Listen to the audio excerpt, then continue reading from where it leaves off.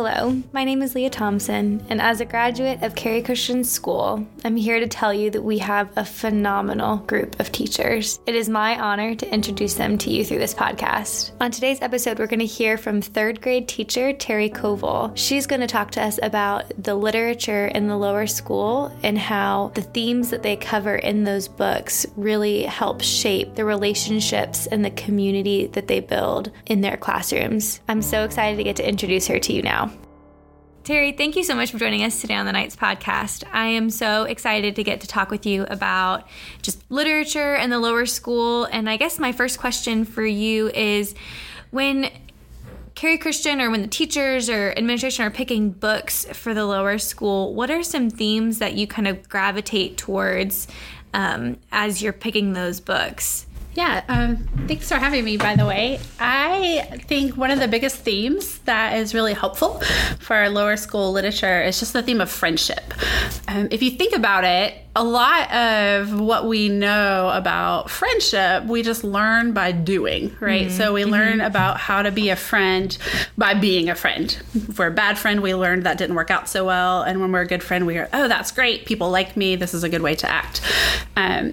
But a lot of the lessons are better learned or less hurtful if you can learn them through a story first, I think.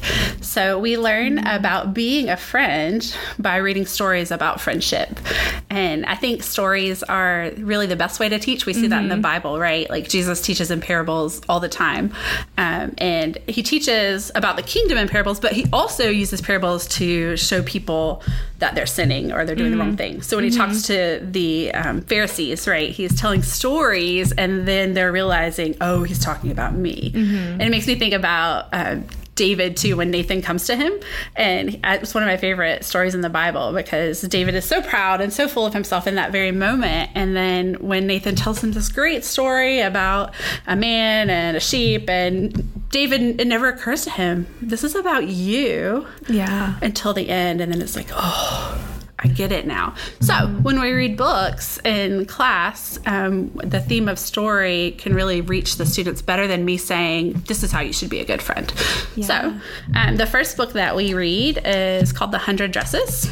I don't know if you remember it from your days at Cary Christian School, but it starts with, it's a story about two girls that are not good friends to another girl.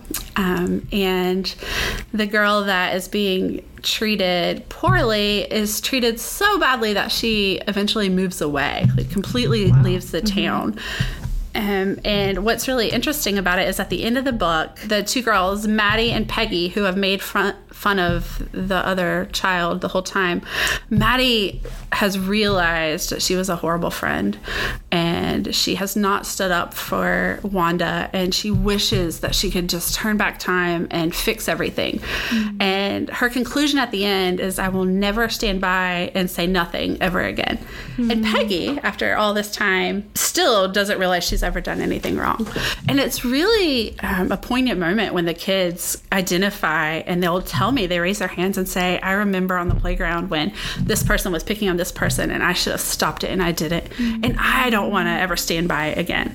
Now, I could have told them, when you see something happening, make sure you stop it or don't participate. But it wouldn't have meant nearly as much as reading it in a book and empathizing with the characters in the story. Yeah. I love that story and just the poignant realization that they can come to hearing about these two little girls, and that's something that they can really see their own story in light of. Are there other stories that really draw attention to this theme of friendship and how to be a good friend? Yeah, I think really every one of our stories do. So we move on after The 100 Dresses to Charlotte's Web, everyone's favorite, of course. And we all know that the friendship between Wilbur and Charlotte is just a picture of a beautiful friendship, right? Charlotte at the end is willing to lay down her life for Wilbur, just the way Christ lays down his life for us. But at the beginning, when Wilbur first meets Charlotte, all he notices is that she is bloodthirsty and kind of gross looking, and he just thinks, I don't like her. How could I ever like her? So we get to talk about first impressions, right? And we get to remember, are there any people when we first met them we thought, oh, not my kind of person. I don't think I would like that person. And over time we realize, man, God brought that person into my life, and they are one of my best friends. So we get to talk about first impressions and how they're important, but they're not that important. A person's character over time is much more important. So that's always a really fun discussion.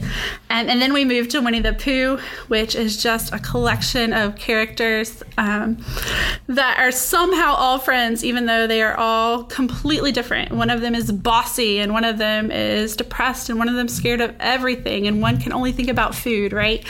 And we all get to talk about that too at the end and ask, which one of you thinks in your friendship you're the bossy one? Yeah, we thought so. You're the bossy one. And everyone still loves you, right? And who is it that always thinks about food and snacks, right? Who's always bouncing? Who's this? Who's that? And it's fun because we get to see, look how different we all are, but we're brought together in Christ. We're brought together in this classroom. We're brought together in a beautiful way, and we're all friends.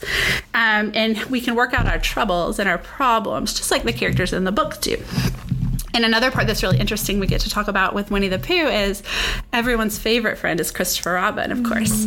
And if you really think about it, Christopher Robin created all of those characters, right? Yeah. Their entire persona came from his mind, from his imagination.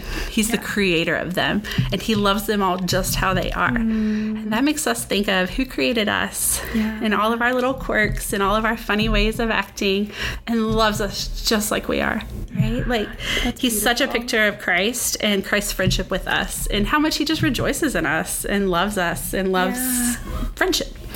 So that's a fun one. And then at the very end of the year, we get to finish off with The Magician's Nephew, which is actually has so many wonderful themes, of course. But friendship is really important in that one, especially when you see how Diggory and Polly argue and fight with each other and have to work it out. The kids really can identify. I mean, students think of the argument they had 5 minutes prior when they were on the playground. And we get to talk about, oh, he thinks all girls are like this. Are all girls like this? No. Was that a kind thing to say? No. Why did he say it? Just little discussions like that that make us think more deeply about the words that we say to each other, and we can see how hurtful they are, put ourselves in the shoes of all the characters, and just kind of quietly change our behavior without having to be called out for it, right? Like, we get to be introspective when we read the stories, and we get to say, oh, yeah, I did that too. Oh, I bet that didn't feel good. I can see how it hurt that character, and I acted just like that. Maybe I shouldn't do that. And you don't have to make a big deal about it. You can do it in your own mind without a teacher calling you out. Yeah, being condemning. It's not condemning. I like that word, introspective. It's like giving them an opportunity to see it play out in this other reality, and be able to relate to that and be like, oh yeah, that is something that I've done, or oh yeah, that is me. I see myself in that character. And what an incredible lesson and gift to give to them of stories, and being able to say, hey, where do you see yourself in this story? Which character do you relate with here? And how do you see their actions and your actions affecting the people around you? Are they for good or for ill? And that's beautiful. I love that. And to be able to teach them every time you read a book, just make that a practice, right? Let's do this when we read. Empathize with the characters. How can it change who you are when you read about someone who's maybe not kind? What can that change about you? Yeah. I remember teaching, because I taught 8th grade for a year, 1 year, and teaching The Lord of the Rings, because those themes of friendship and those themes of coming together and brotherhood and banding together, and all the differences that made up that group, of that fellowship of men and dwarves and elves and all of them. Again, that theme, and allowing those students to engage with that and see themselves there. It doesn't just happen in 3rd grade, it happens all the way through. And to have that foundation of 3rd grade, be able to pour into that and build is incredible, and that's awesome. So thank you so much for sharing and for being a part of this, and for doing what you're doing and loving these kids. Well, thank you for having me. It's fun. It's our favorite thing, is reading books. Thank you so much for joining us in our conversation with Terry. I hope you enjoyed the episode. I know I thoroughly did. I love hearing her heart for literature and her love of the books that they're reading and how those books can have eternal impact on her students. So it was really encouraging to get to hear her share her heart there. It is our desire that you would be able to meet our teachers through this podcast and hear their love of learning and their love of their students and just how the Lord has equipped them to serve this school in such powerful ways. And as you know, our prayer is that for each student, we're able to equip them to flourish in the modern world by finding their identity in Christ. I hope you'll join us again next week.